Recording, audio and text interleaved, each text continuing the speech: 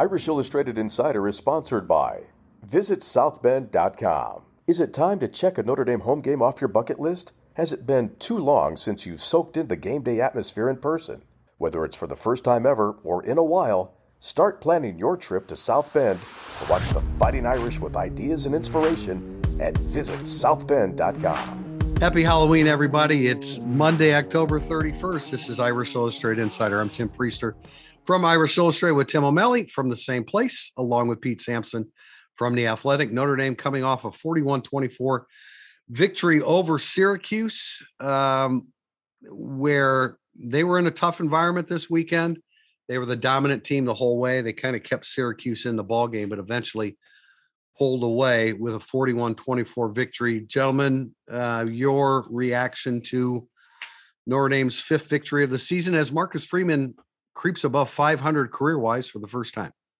Yeah, because we qualify everything with what are the chances going forward, and Clemson is on the horizon. I think that probably colors a little bit of everything we did Saturday and everything we've thought about, because as soon as that game was over, I thought, and mentioned to a couple of the writers, really glad they won this game, because this week would not have been anywhere near as fun with Clemson coming into town if Notre Dame was reeling from a loss to Syracuse after 2 weeks ago a loss to Stanford. They played very well.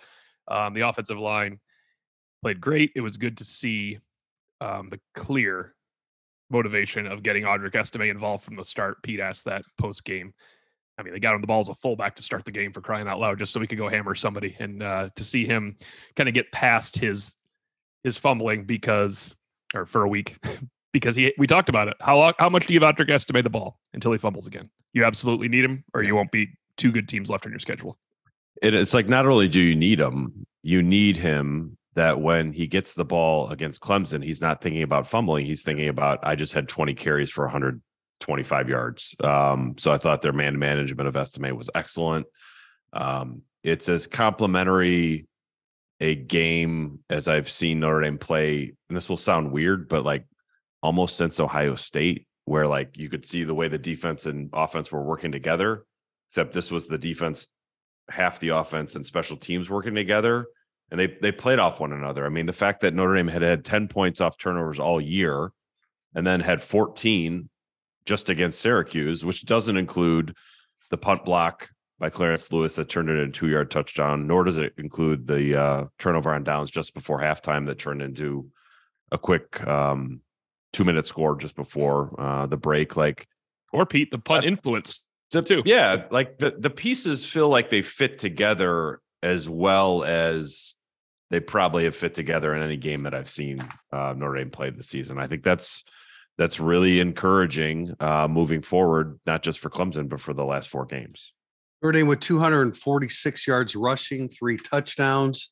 That's the good. The questionable, of course, is still the passing game with Drew Pine, as he put forth a less than 50% completion percentage. That's now 3 games in a row in which he has not been very sharp. He will not be going into the Clemson game with a whole lot of confidence, at least based upon what has happened on the field on game day. The defense, 3 red zone penetrations by Syracuse, 3 touchdowns. The same thing continues to happen on the defensive side of the football, but a 17-point win at Syracuse is impressive. I rarely point to, the quarterback and injuries, but it was a significant part of the game. Syracuse, although their young quarterback came in and did a nice job, but what is quickly forgotten is the first pass that he threw should have been intercepted by Cam Hart.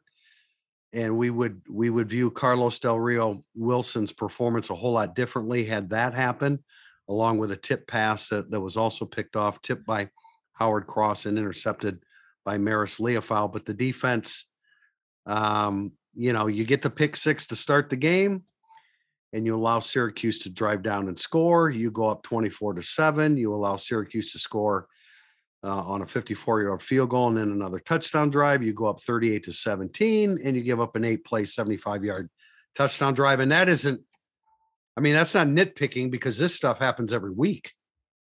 I mean, they do. It's worth noting how poorly the red zone defense has played. They're 14th in the country in red zone attempts. meaning. Oh yeah, they don't let people in. Teams do not get into the red zone against them. When they do, they always find success. But the defense is like, I mean, we've talked about this all year. It's like, how good are they? I think they're pretty good, but then like I'm not really sure. I just go back and forth on it. But now, if they're going to create turnovers like that, yeah, you can. That more than makes up for giving up a couple red zone touchdowns. Because then you're not just the pick six, like you're influencing the game. You're not just sort of there trying to hold things down. Yeah. Like that was the thing about the Howard Cross Leofau pick that was important to note for me is like, that wasn't just a play that fell to you, sort of, kind of similar to, Brandon Josephs. You could say he threw it right to him. He did, but like Notre Dame went out and made a play on defense. And that's something that they're going to have to keep doing moving forward. Yeah. I was going to say if Notre Dame has the same effort against Clemson, everybody would take it, but that's obvious. So let me try to break it down this way. So Notre Dame, the defense had 7 3 or 4 and outs, which means the Syracuse didn't get a first down on those possessions out of 15 possessions. They had another one that they got 1 first down and forced a punt 3 snaps later. They had another one where they had a first down, but Leofau got his pick that Tim mentioned. And I haven't counted the touchdown scored by Notre Dame's defense yet. So that would be 10 of 15 real possessions, 11 of 15 real possessions that greatly favor Notre Dame. Then there was 3 touchdown drives.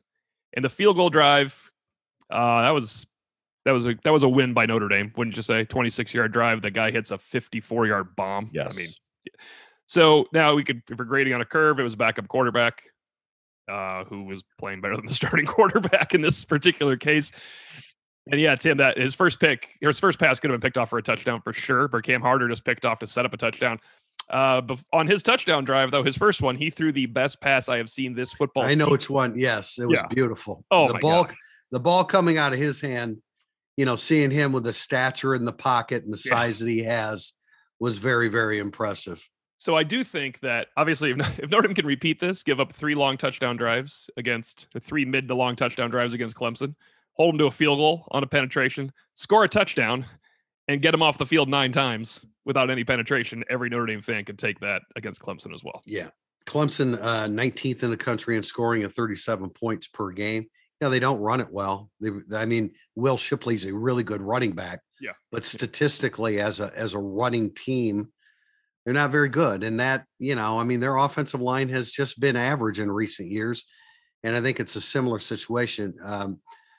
Uiagalelei has been sacked 12 times, which is a pretty modest number at this stage of the season with 8 in 8 games. First game he will play this year since maybe the opener or game 2, where he does not come in with 100% confidence. That's true. He's doing. They did have the week. They are coming off a bye week, and they're 8-0, and they're ranked number 5 in the country. I look at this Clemson team, and it's not the team of 2018. No. Not close, really. It's not. The quarterback play is different, and the right. Now, is it the team of 2020 that Notre Dame faced and beat? Is it as good as that one? Because that's the measuring stick. We know it's not Trevor Lawrence's rematch game. I think it's probably better because of the defensive line, right? Because actually they were missing players from that game. They were missing Tyler Davis. Tyler Davis, first game. And Skalski. In 2020, they hadn't built that D-line back up to 2018 level right quite yet. But it's really good. They still don't get a ton of sacks. Notre Dame averages more sacks per game than Clemson. Now that can be deceiving. I get that. But 2 of their games were against Furman and Louisiana Tech. I'm just throwing out positives and negatives as I see them as we sit here right now. They're 7th in tackles for loss, right? At least going into the weekend they were. It's going to be very obviously. 7th, it's going to be very difficult for Notre Dame to run the football, and they're going to have to find a way to.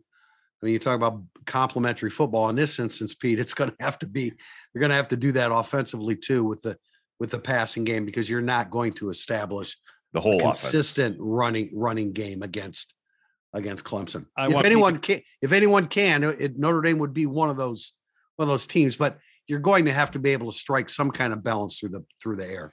I have heard Pete's comments on this, so I want yours, Tim. Speaking of not playing complementary football, Imagine being Dino Babers on 4th and 7 when your offense can't generate a yard, your quarterback can't throw, run, think, or fend for himself against a pass rush, and you go for it instead of punting and making Notre Dame drive 80 or 90 yards. No, I thought that. Yeah, I thought the exact same thing. Yeah, and I'm going to change subject here on you again here, Tim. But rewatching the game, I'm astonished. Did ABC not know that Schrader was hurt going into the game? I guess not. I mean, you mean when Greg McElroy watched film all week of Schrader averaging 14 carries a game, he didn't think, man, he only had one design run in the first half. Wouldn't your production meeting just have everybody else knew it? We knew about it. The Notre Dame team knew about it. I told a Notre Dame parent about it on the planes. Like, oh yeah, we heard that. I'm like, okay, apparently we're not the only sources on this. ABC did not know apparently, or I don't know. In their Friday meeting with Dino Babers, did he ask him not to talk about it? But that doesn't help. I would Schrader tell him I mean, if Schrader was the MVP of the game, you should talk about it. So McElroy can say he played hurt, and if he goes out, he's like, well, he was hurt. That's astonishing to me that they never mention it. And at one point, he said, "Oh, that's a bad read on the read option." It wasn't a bad read. He didn't want to run. Right, exactly. And also, I mean, this fits into like, I don't know what they were doing with Schrader. Like there was a play earlier in the game where they used him as a lead blocker for a Tucker run. And I'm like, what are you, he could barely move. Like, what are you doing? Was that designed or did he just kind of stick his nose in there? Cause I thought I saw that. It was designed. Oh, okay. It made no sense. He finally kept one, I think in the second quarter. He feebly dove to the ground. Yeah. And he immediately dove to the ground. And if you see the interception by Joseph, the half-hearted attempt by him, I mean, there was no, other than sticking a hand out, which I've seen from Notre Dame safety play at times.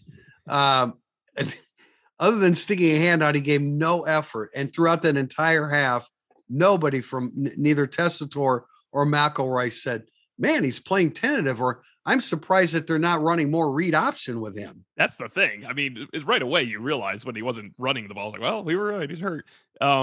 The very funny thing, Tim, I don't think it came across in transcripts or in any part of it. I asked Brandon Joseph about his interception, kind of giving him a chance to talk about what he saw, what he did. And he fell just short of being like, bro, he looked right at me. He goes, the quarterback, he goes, stared at me. And that's when it was just like, good for you to just, and again, I'm not trying to diminish Notre Dame's win because of that, but reality is reality. Their quarterback, who was really good coming into that game, had very, very little to offer. I get him playing. I think Babers and Schrader should have pulled the trigger at the end of the first quarter or after his run. Been like, what are we doing out here, man? You can't do half your stuff. Yeah, because that wasn't. And I've been using the word not sustainable. That wasn't going to be sustainable against Notre Dame. And I at that point, and I'm sure Tim, if you could have changed your prediction, which you could have. But I'm not going to change. I know, but on game day, I know you would have. You would have changed because without Schrader for 4 quarters, and again, Del Rio Wilson did a nice job late, but over the course of 4 quarters, he was going to get picked 2 or 3 times. And Cam Hart, that's why is his shoulder bad again? Because his tackling is not good, and that's a play that he should make. I mean, to me, when I see his body language, it's like he's not right. He's better than that. He makes that play. But no, last thing I want to mention, and keep me in check here, guys, will you please? Jack, get the mute button ready. I'm married to an attorney, so we can tread carefully here. I said this in Tail of the Tape, and if you don't subscribe to Irish Illustrated, you need to, because you need to read this. This is, and now I'm going to give it away anyway. But now they don't need to subscribe, but it's okay. And again, the pregame, right? Our instant analysis, we clearly said, watch out for how this game is called. And so here's Syracuse. It's last in the nation in penalties per game. Notre Dame is 8th in fewest penalties per game. And again, I'm not a conspiracy theorist. I don't ever talk about refs. You had a reason for saying, watch how this. Yeah, because it wasn't a hunch. It was a tip. I was told it was going to be officiated that way. So they're 130th in the country in penalties per game. Notre Dame is 8th. Notre Dame gets a penalty call on the kickoff for a face mask that wasn't a face mask. On the second play, the pick six, I can't vouch for this because I didn't see Isaiah Foskey in an unsportsmanlike penalty call. But the first two plays of the game, there are two penalties against Notre Dame. By the end of the first quarter, Notre Dame has 5, which is more than they averaged for the game. Syracuse doesn't draw its first penalty, and we all know how much they held. They don't draw their first penalty until 6 minutes to go in the third quarter. Now, does the ACC realize that people are watching this and they know these numbers and it's outrageously imbalanced? Man, Syracuse must have really improved their discipline penalty wise. I mean, they had 18 in the first game against Louisville. They had 12, 10, 9, 8 twice, 7 twice. And you knew every time, like, when number 85, when he stepped out of bounds ever so slightly, but stepped out of bounds in the end zone and caught the pass, you knew that call was going to go in Syracuse's favor. It was funny because the person next to me was like, he's out of bounds. Like, yeah, it doesn't matter. It wasn't going to matter. And I mean, I taking just credit for being good at being a replay official. No, I think they're gonna hold us and act like I knew something. All right. I've said enough. I could say more. What is your perspective on that? I think the officials did a poor job. There was a Drew Pines rolling to the left where he hit Colsey. I think it was a 21-yard gain. Yeah, there are three offensive. That was a very nice throw. Actually, it was a very nice throw, and there were 3 offensive linemen 5 yards down the field. That should have been pretty easy to spot Joe Alt on a football field. Yeah. I would think. And I'm not saying all the calls were wrong and that Notre Dame didn't commit penalties. I'm not saying no. Well, that was a call that was wrong. Yes, right. But I thought because it's interesting because when Freeman basically went out on the field and was berating the linesman, I thought I was going to lead like that was going to be a story of the game, and then Freeman was like, "No, actually, I was wrong." And you can see Freeman actually motion like get back, like the guy's subbing in. I'm assuming he's telling him to get off the field. Pete explained the situation though, why he was wrong. Notre Dame's trying to go fast. You can go fast and stop the defense from subbing if you don't sub. Notre Dame didn't sub, but they had 2 guys sort of come onto the field, I believe, that as Freeman told it, as if they were going to come in, and then they got no, we're going fast. So that's a sideline organizational issue for Notre Dame that Freeman wasn't aware of as it was happening. But I think it's interesting, younger coach finding his voice. How much do you get on officials? How much do you not? Like, Brian Kelly, Dabo Swinney have a lot more leeway, and frankly, officials are probably a little bit more scared of them than Marcus Freeman. But every national championship level head coach knows how to work the officials, and I think that Freeman's got to find his own voice with that. Yeah, for the record, I in tail the tape said that was that they made the correct call there. And I was when I evaluated, I tried to say, okay, that one was right. The hold on Morrison up the sideline, that one was right. I get that, but it's more that there's right and wrong calls. It's that the tip was there and it was a thing, and it actually right. And the point is that officiating crews in the ACC. I'm not talking about anybody else. I'm talking about in the ACC. They are instructed, not every game, but certain situations. Dino Babers complained after the Clemson game. You can imagine how the calls went for Syracuse at Clemson the previous week, and that.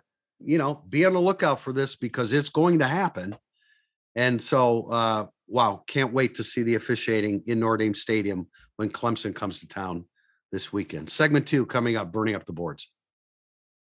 This is Mike Brown, former Notre Dame Leprechaun, here to share the Leprechauns Game Day at Notre Dame, an officially licensed children's book that celebrates the magic of a football Saturday at Notre Dame. Follow me on an adventure from Step Off Under the Golden Dome to ND Stadium with this perfect gift for Fighting Irish fans. Visit www.lepgameday.com and enter Irish to get your author-signed copy today. Go Irish! Here's another Irish tale from Do Dublin at dodublin.ie. Have you ever felt uneasy signing a lease for a house or a car? You'll know a little how Arthur Guinness felt when in 1759 he signed a 9,000-year lease for the St. James Gate Brewery in Dublin. He was a shrewd businessman, of course, because over 250 years later, the annual payment remains just £45. Want to find out more? Be sure you do Dublin with Do Dublin Tours. Burning Up the Boards is brought to you by Game Day Your Way. Notre Dame football fans, make your trip to South Bend easy this fall with the help of Game Day Your Way. Services include tailgates, transportation, tickets, and more, making Game Day your one-stop shop for Notre Dame football weekend. Learn more at GameDayYourWay.com and use promo code IrishPod22 to save 10% on your tailgate package. Segment 2, Burning Up the Boards. Our first question comes from Irish John M.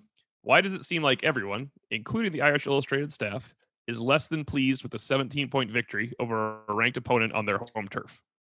Well, to be fair, he's really talking about me because I was the one that was negative, Tim. I didn't see anything that was overly negative on your part, but I think the history of Irish Illustrated and any involvement in previous employers has always been the same. We're going to give the good and the bad and the good, the bad. It doesn't matter. We're going to talk about all of it. In 8 games into the season, I see a defense with the inability to generate turnovers, the worst. Well, is it the worst turnover defense in the country or thereabout? The worst. Is it still the worst? It's still the worst. The worst red zone defense in the country. They allow explosive plays when you least expect. They allow long touchdown drives, many times giving up the lead in the second half. The passing game is prehistoric. There's limited skill at the wide receiver position. I mean, I don't see a lot of improvement in the areas that they needed to improve upon in September. And I made the comment about why you can't say improvement with a running game because it was supposed to be good. That was a foolish statement. They've improved in the running game, obviously, from the first 3 weeks, and now they're a dominant running game. So that's improved. But I see a team with a lot of good things and too many bad things 8 games into the season. I thought that they played really well on Saturday, with the exception of the pass game, which is a pretty big exception. The quarterback is not 1/11th of the offense, and sometimes just doing your job isn't enough. That's not how great teams are built. But if they can replicate what they did on Saturday, I'm not saying a pick six and a block punt every week, but the block punt's going to happen every week. The block punt actually is very replicable, I guess. It could happen just happen again every other week, I guess. But getting hands on footballs, being in position to make, like, they weren't even in a position to make turnovers. Like, they didn't even miss the opportunities in the first few weeks of the season. Now they've made some and can make even more. So I feel like they're getting better. That could come to a very alarming shift on Saturday night, but I felt like they got better on Saturday.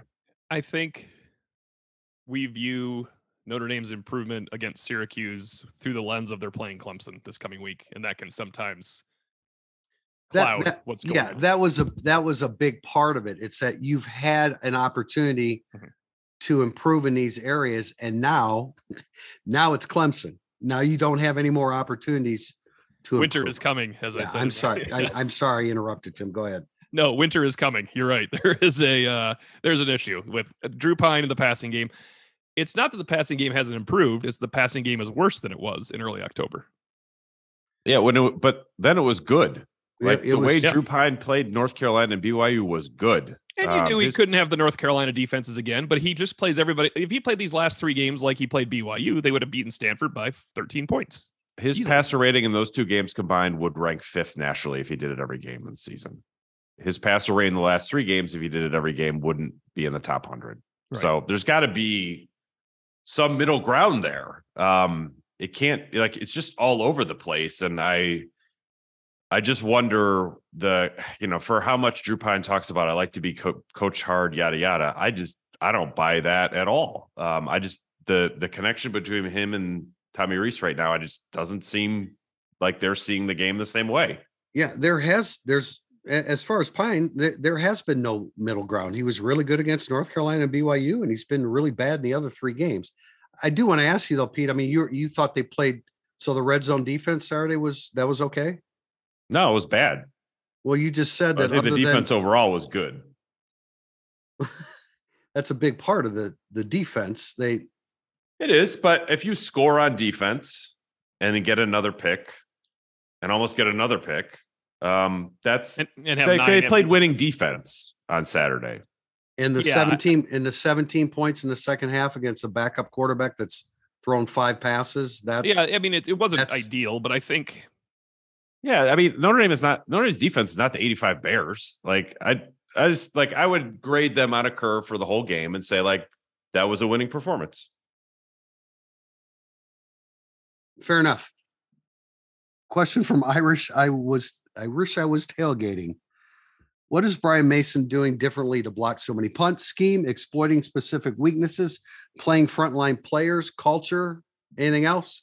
I mean, culture and frontline players are something we can answer easily. The culture has been there since August that we know of, probably well before that. But when Bo Bauer says, I don't care if I start, I want to play on every special teams this year.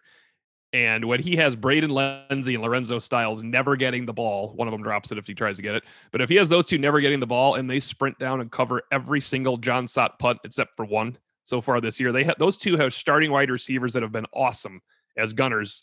You don't see a lot of starting wide receivers at Notre Dame as gunners. The buy-in is there, and as Marcus Freeman said post-game, how could the buy-in not be there now? I mean, they're probably lining up to get their next block punt. It's like, can I play Clarence Lewis's position this game? Well, I'll work on it in practice. I mean, you watch how bad somebody wants to get a free touchdown right now on a block punt. And Brian Kelly used to talk about it. Brian Kelly had some good special teams, and he had some horrendous special teams. He rarely had middle ground special teams. And it always came down to, did his veterans lead the way and buy in? And these guys do. And obviously there's some scheme involved too, because Brian Mason fucking 5 punts and almost blocking 4 or 5 more is really shocking development.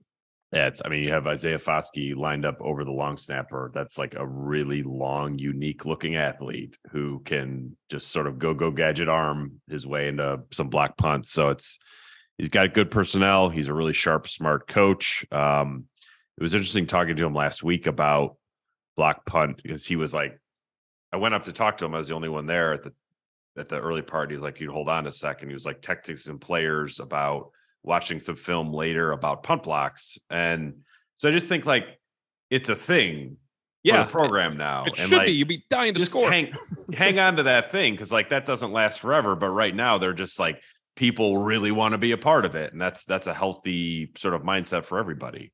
Now, Notre Dame is now tied for first in the country in block punts with 5 with South Carolina and Central Michigan. I wrote in Tail of the Tape. I cited 3 things. One, the aggressive nature that Mason brought in, which is culture, which is what was mentioned.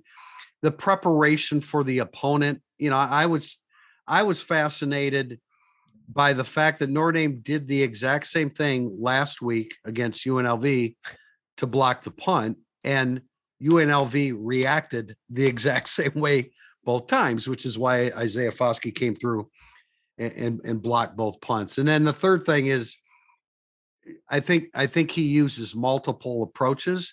And the thing that leads me to that conclusion is that Clarence Lewis just blocked a punt and nobody laid a finger on him. Yeah. You know, so the guy's got it going on, and it's certainly a way to, compensate for some of the offensive shortcomings. And as you guys said, I mean, this kind of stuff generates enthusiasm within a team, and they got it going on. And Brian Mason said last week, I am lucky Marcus Freeman not only allows, but agrees that I should use top line players on special teams. And he said, we cannot take this is going to make people mad. We can't take JD Bertrand off the field that often on defense. So he's only allowed to play one of our special teams. And that's, one of the punt coverage unit where they want him out there. Throwing that in there. Dallas Irish 83. How collaborative is the weekly game plan among the offensive coaches? I can't answer that, but I can answer what it was with the previous regime between Brian Kelly and Tommy Rees. And it was great. It was a great situation. It's a former player coordinating the offense for his head coach. And that was extremely collaborative. And that's why I always fought back when people said that Brian Kelly was, has thumb down on Tommy Rees and play calling. I never believed that to be true because it was such a collaborative effort during the week that they were on the same page going into the game. Now, I mean, who's his sounding board? It's probably Jared Parker, who has previous coordinating experience, but the relationship you had between Kelly and Rees when it came to offensive decision making and playmaking was tremendous because the whole history of their relationship. Yeah, certainly Heastan is a good sounding board too, at least in the run game, right? Or like, hey, this is how I would block this pressure if this is what came on. But I don't want to make too much of John McNulty leaving because I think Jared Parker's a good coach, but I think McNulty was probably an even better sounding board than Heastan for Rees based on they'd worked together in the past. And I just think McNulty has a really good way about him that Rees respected and McNulty respected right back. Yeah, I agree with that, Pete. I think that's fair.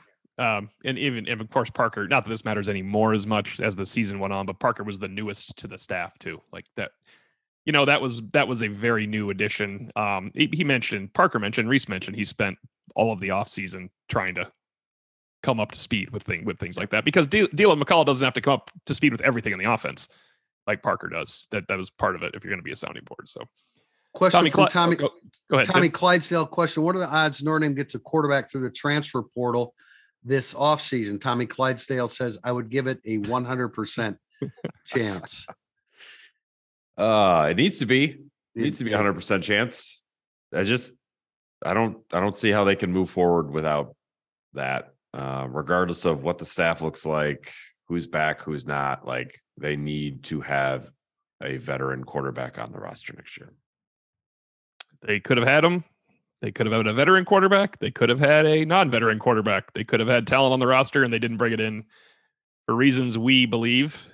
They could have had an offensive analyst with coordinating experience.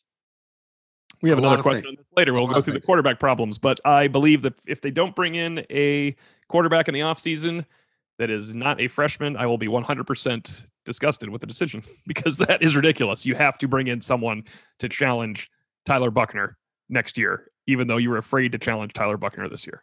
Absolutely. Annie Davis, too. Every week we see Tommy Rees running the gamut of emotions up in the booth. Could it be beneficial in any way for him to call the game from the sidelines?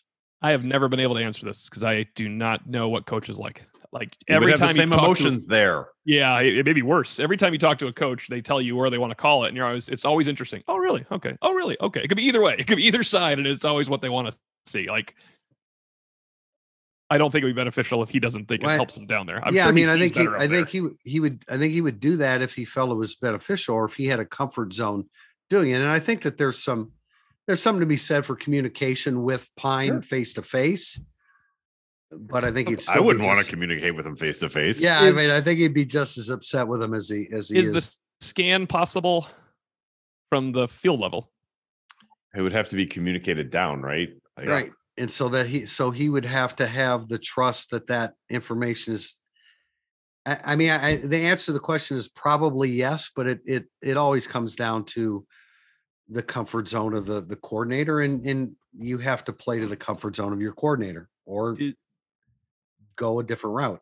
Do we have a podcast listener right now not making the joke of, well, if we can get rid of the scan, let's bring Tommy Rees down to the sideline? Because I think that's what everybody thought when I mentioned that.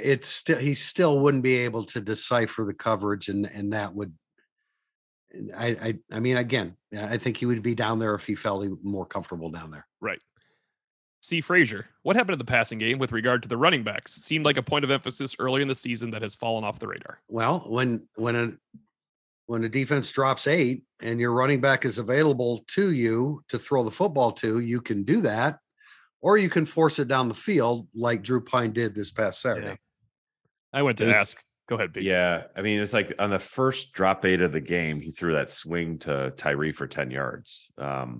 And then he just was not seeing the running backs leak out. And I'm not saying the running backs always did a great job of making themselves available, but it's just like this black hole. But he knows he's there. He knows he's there. Right? I think so. I mean, he knows the design of the play. He knows he has a check down to the running back. And we're not completely answering the question, because I do think that there has to be some stuff with the running backs against Clemson. I think a lot of what happened with the running backs in the passing game was against North Carolina, and that, with or without my favorite defensive coordinator, was a hodgepodge when Notre Dame was playing them. Now they're still undefeated, and so I think Gene Chizik has made some strides with that defense since the Notre Dame game. But I think that's always in there. A lot of it, though, is just what I said, that the stuff that you get to the running backs in the passing game, a lot of times it has to be the quarterback that makes that decision on the fly. Well, Tyree has dropped a couple, in the last month, right? Like, I mean, and that one of them could have hit for a huge gain. I can't remember what game it was, but. And Pine just missed Styles. Says, I asked this question today about the screen game. I'm going to have to ask Coach Reese about the screen game, because didn't really get the answer didn't get the answer I wanted today. And it's better to ask Reese anyway for this one. But he mentioned Styles got to catch that, except it was really bad pass. That's on Drew Pine. Oh. I think there's a lot of inefficiencies in the screen game, and that's why they average 4 yards per attempt in the screen game. Ooh. 4 yards per 4.3. If we want to give some credit where credit is due. I mean, a lot of times, like, why don't they go back to it? Well, if it's an unsuccessful play, they're less inclined to go back to it. I actually said, and this is going to make ND football stats and analytics just as mad as it did the people next to me, when they threw that screen to Styles, and it was 3rd and 10, right, Pete? 3rd and 10, 3rd and 9, 3rd and 8. It was 3rd and 8, and I said out loud, they should run the ball here. Guys next to me looked at me like I had 3 heads. And I go, he's like, you can't do that. I go, you don't have a quarterback that can complete a screen pass. And then the ball bounced. And I just turned and said, all hail Zod. And then it was over. But there was no, I get it. No, you shouldn't run the ball on 3rd and 8 usually. But if you can't complete the passes, you could consider running the ball and make it 4th and 3. That was set up so well. I know, but it doesn't matter. It doesn't matter how good the call is when it doesn't go well normally. It really doesn't. It really doesn't matter. But man, that was set up well. It was beautiful. Yes. Question from Go Irish 82. Been a Notre Dame fan since the 1960s. If social media existed back then, what quarterbacks would have been bashed like Drew Pine is this year? I want you guys to start, because I can go way back, and I got one right on the tip of my tongue that most people won't remember. But I mean, all of them except for Montana 78, 77, 78. Quinn in 05 and 06, Clausen in 09, and Kaiser in 15. That's my list of successful, unimpeachable quarterbacks at Notre Dame right now. Maybe Ian Book in 18. Yeah. He was MVP. Jamie O'Hara. Yeah, Jamie O'Hara. He stunk. He wasn't any good. You got anybody, Pete? You want? Jamie O'Hara is my answer. Okay, that is your answer. When I was a mid-teenager, and I think I thought I knew more about football then than I think I know. Yes, I think I did too. I think I was more. Yeah, I was more obnoxious than I am now, and that's hard to do. Following, where is he? I'm looking for him. Following Tom Clements was Rick Slager. Tim, you've probably heard that name. I've heard the name. Yeah. Pete, perhaps not, but I can remember throwing things in the house when Rick Slager was the quarterback. Rusty Lish, who ended up playing in the NFL for a while. Blair Keel was good. Berline was on a poorly coached football team. Kevin McDougal was a starter for 1 year, and everybody loved him. Nobody threw anything at the TV. Yeah, no, not Kevin at all. McDougal played quarterback, guys. And all, probably LaVecchio and Holiday and. But don't you think Ron Paulus would have caught a mail? Yeah. Tommy Reese, it goes without saying he would have. Yes. Yeah. Everybody. I'm telling you, man, the quarterbacks get blamed for a lot of stuff. In this case, sometimes. Yeah. All right. From Statman 72, ND beats UNLV by 23, ranked Syracuse by 17, and most of us seem dissatisfied. If the team had escaped Marshall and Stanford, would our perception of the last 2 games be more positive? Would we be saying this gritty Irish team somehow keeps finding ways to overcome its shortcomings and just keeps winning? Well, we've talked about this. I mean, they'd be in the top 5 or 6 in the country. They'd be 7-1. They would have snuck out victories against Marshall and Stanford, and the whole nation would be saying they are the worst 7-1 team in the country. But they would be 7-1. They'd be 7-1, and they would still have a shot at the playoffs, especially with 2 of the 4 games coming up. They'd have more than a shot at the playoffs. Yeah, no, yeah, they'd have an excellent. Yeah, they would control their own destiny at that point. Good point, Statman 72, but doesn't change the team, but 100%, yes, 100%. Yeah, 100% yes, and yes, without qualification. LPN I wish it was the case. Yeah, this Clemson game would be huge right now. I do too. I'd rather be. But you know, I mean, I think it's a great question because would I interpret the Syracuse game the same way if they were in that situation? I'd like to think that I would, because we report the good and the bad and the good, the good, the bad, good, bad. I firmly believe. I know Marshall happened first. I firmly believe Notre Dame is in this outside looking in of the top 25, totally out of consciousness of people because of the Stanford loss. They would be 6 in a row after starting 0-2, and it would look different.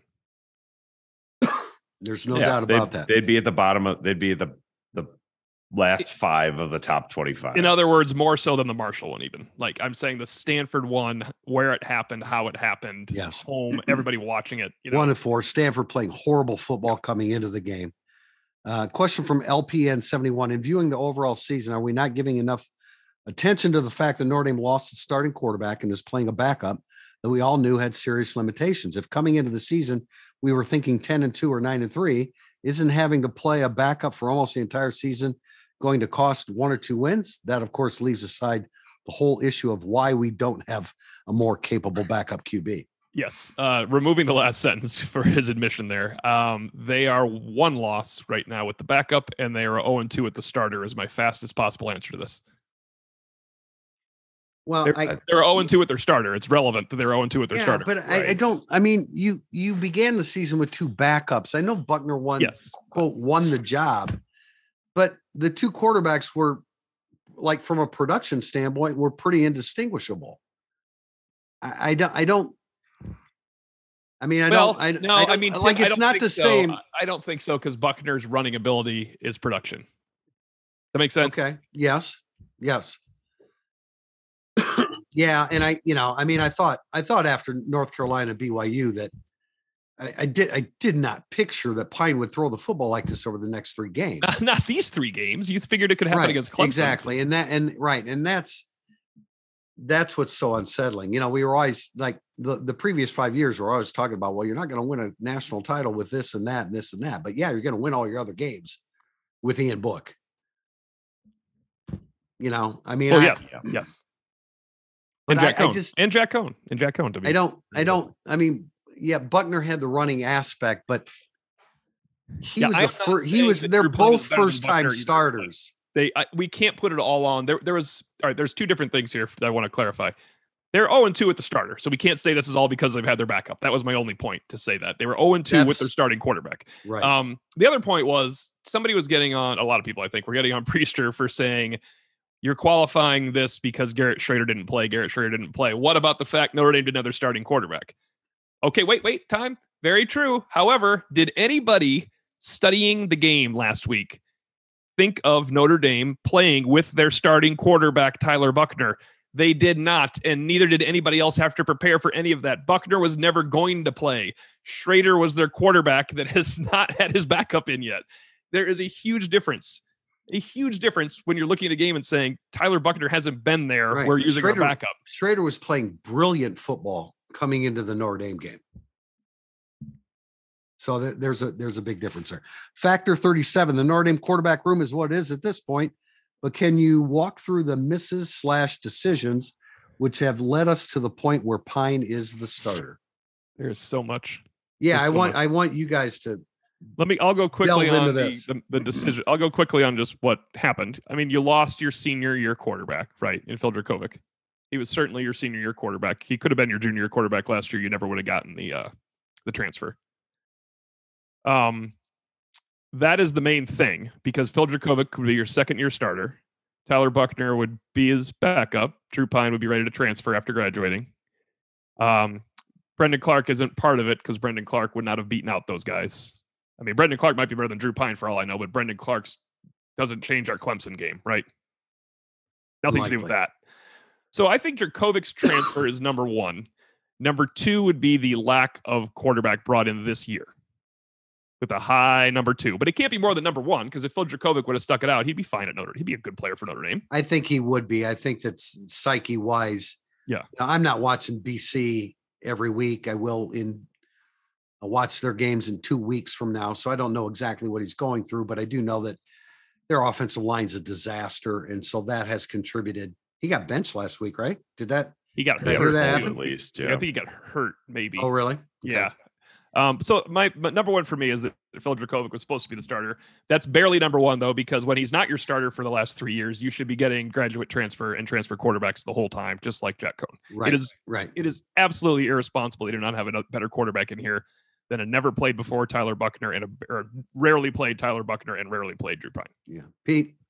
I agree with that. I think sort of a how did you get here is a few years ago, they decided that they wanted to take Tyler Buckner instead of JJ McCarthy. And the reasons behind that made sense because Buckner was much more ready to go physically. McCarthy was very underweight. I mean, you can sort of see that the way he's built now. It's still like very long and lean, but his season so far at Michigan, they've built around him in a really nice way, and he's 14th in the country in passer efficiency. So I mean, you got to look at him and see like, well, maybe they went with the wrong guy. I don't know. Buckner's evaluation is so incomplete right now. It's not even really fair to say it. Right. But that's in the very long winding road of how Notre Dame got here at quarterback. That is at least one intersection that they drove through. And another part is you cannot be afraid to challenge your quarterback room in the offseason, a non-proven quarterback room. I would imagine they've learned that lesson after this year. Question from D. Shepard. Beating Clemson with the Syracuse recipe of run is not realistic. How does the coaching staff realistically coax better play from the quarterbacks and receivers? This was my point about you've run out of all opportunities to coax better quarterback play and wide receiver play. Now you're facing Clemson. And hey, Deion Colsey. Deion Colsey. I'm glad you mentioned that. He did some good stuff. Hey, they needed a wide receiver to step up, and he did it. He came across the formation for the 21-yard grab on the great pass that you referred to, by Pine. I also thought his 37-yarder to I was going to say McAfee, his 37-yarder to Mayer set up the score right before halftime, which that literally. At least you weren't going to say Mac, right? You weren't going to say Mac ever. That literally came to mind when I was about to say that, but that was key because it set up the score before halftime, and that was huge. But Deion Colsey came up big. I mean, a great diving grab on 3rd and 6 that led to the touchdown to go up 31-17. Great for him because he hasn't gotten a whole lot of positive publicity lately. Go ahead, Pete. I do have an answer. I was going to say a receiver with a catch radius, like you can't have too many of those. And Colsey has it. Merriweather has it. Like I like the shot that they took to Merriweather, even though it was incomplete. Those are the kind of passes I'd like to see Drew Pine not try 10 times a game, but 4 or 5 times a game. I agree. I think Deion Colsey for this week, Deion Colsey repeats his game effort. A shot to Tobias Merriweather hits, which helps things during the game, later during the game. It gets Tobias Merriweather into the game as well. You might be able to get something else to Merriweather if a 45-yard post hits to Merriweather, right? He could all of a sudden be involved in a 13-yard comeback. Lorenzo Styles has to play football. Strap 5 balls. I mean, come on. Let's catch some of these passes for Drew Pine. Drew Pine is playing worse than the receivers, but they got to help him. It's true. And then Braden Lindsey probably has to be hit once somewhere, right? One time, if he's open, one time. I mentioned to tell the tape, man, not that either one of them are accomplished receivers or have done anything yet, but it sure is good to see Colsey and Merriweather lining up on the field at the same time. Did you hear the package name? It's my new favorite package name. You know how we call everything with football jargon? 21, 13, 12, 11, all that. That's called tall. Tall's good. They need They tall. kept it simple on that one. Yeah, as you point out, Pete, the catch radius is hugely significant in the passing game. Hugely significant. Question from Billy Villanova. Give us a quick scouting report on Clemson. I got a sneak preview. I went to Anna Hickey for our scouting report for this one. Funniest part was that if you ask Clemson fans, they don't believe the run defense is good enough for what it should be, which is, and the reason for that is the super talented, much more talented than last year's linebackers are not playing as cleanly as were their slower-footed starters in Skalski and Spector, and the 5 stars and high 4 stars are not playing quite as clean football, cleaning up those run fits. So anyway, they think they can be run on.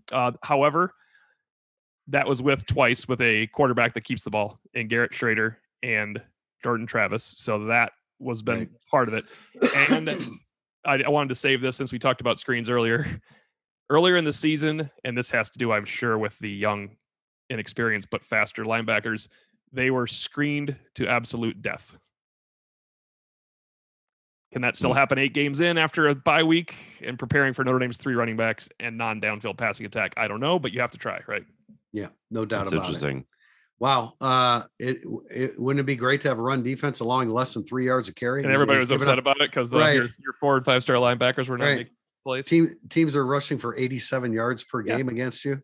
Boy, Clemson's got it really, really tough there. You know, I find this interesting because Will Shipley's a good running back. I mean, obviously, Notre Dame fans wish he was in a Notre Dame uniform, and he's put up good numbers. Where's his? I don't have them. Yeah, it's 739 yards, 6 yards a carry. Yeah, 10 rushing touchdowns. Oh, there he is. Yeah, good. 6 yards a carry. But as a whole, they've only, I mean, I guess maybe they throw the ball a little bit more than Notre Dame does, but they've only cracked the 200-yard rushing mark twice. One was against Syracuse at 291. The other was Louisiana Tech. They didn't rush for 2. They had 147 yards rushing against Furman. So they're not, I mean, and it's not like Uiagalelei is getting sacked a lot. He's only been sacked 12 times. So I'm not really sure. I guess they're probably just throwing the football a lot more than Notre Dame is whereas Notre Dame's rushing it. But, not a huge sack team. They do have people, Bo Collins, their wide receiver, 18.1 yards per reception and 5 touchdowns. Antonio Williams is more of a smaller guy with a couple touchdowns and about 13 yards per carry.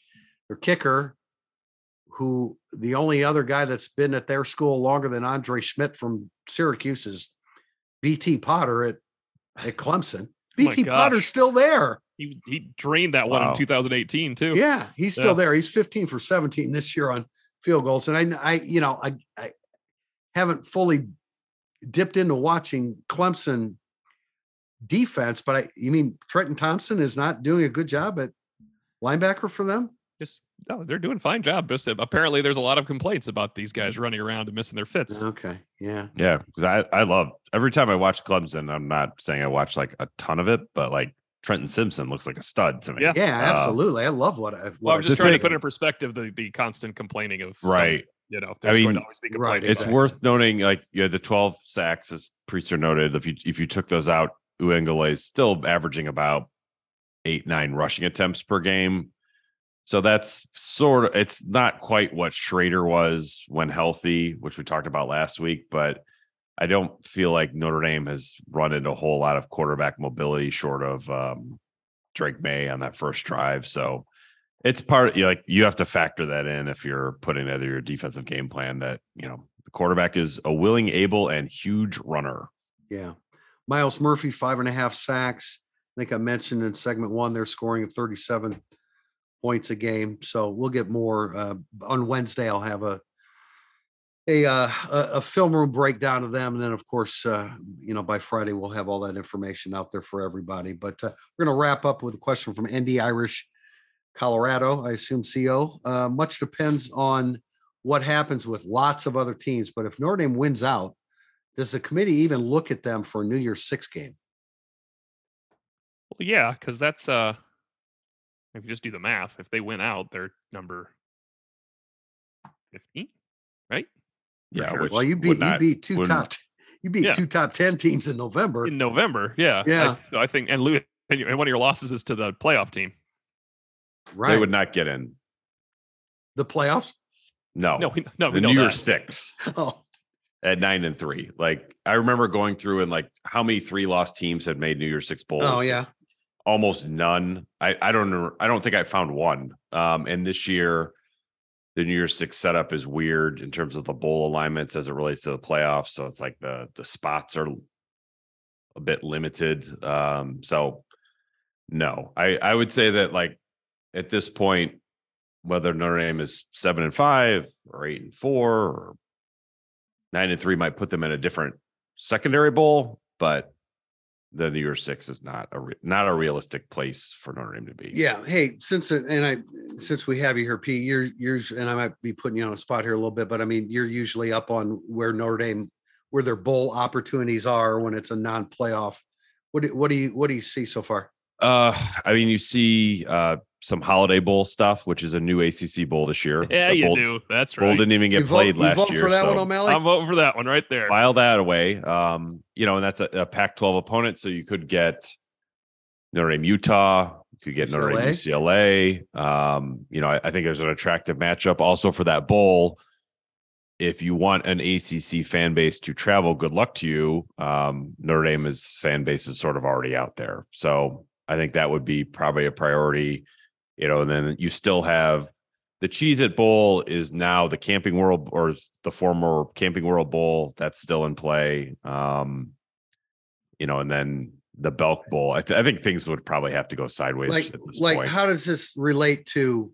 I mean, 9-3 is probably pretty unrealistic. So, like, say 8-4. I actually, as I sit here right now, I think I kind of feel better about Notre Dame and playing against USC's defense, For sure. Then Clemson. No doubt than about it. playing against Clemson's defense. So let's say 8-4, 7-5. It's certainly at this point it should be at worst 7-5. Yeah, that's when you get into sort of the ACC one game rule. And that's where like there's I love so that one. much to still play out. Like if Notre Dame finishes 8-4, they can take the bowl spot of an ACC team that went 9-3. That's what I mean by the one game rule. But if Notre Dame's 7-5 and there are a bunch of ACC teams at 9-3, then that does not apply. Notre Dame would have to go after those teams. So if Notre Dame's 8-4, they're in a good shot to sort of like not pick the bowl that they want to go to, but kind of make it known, hey, this is where we would like to end up. And if you look at the ACC standings, as I am right now, there's 6-2 North NC State, 6-2 Wake, 6-2 Syracuse. Everybody else is already at 3 losses. You got North Carolina and Clemson. If Clemson makes the playoff, North Carolina goes to the Orange Bowl. That would be Notre Dame's best case scenario, because then that opens up the number of ACC bids that have to get filled. Pete, could you guys break down the difference between the Coastal and the Atlantic in the ACC, please? Because that's always been full of. You got to do it now because it's going away after this year. Yeah, rich tradition. The Coastal and the Atlantic. Legends and Leaders, leaders, man. good. We're going to be back on. Well, actually, Irish Illustrated Insider will be back on Wednesday. Tom Loy from 24/7 Sports and I will talk. It'll be a big recruiting weekend for Notre Dame, so we'll be talking about that. And the trio that you're listening to here today will be back on Thursday, November 3rd, when we delve fully into undefeated number 5 ranked Clemson at Notre Dame Stadium. Thanks for joining us.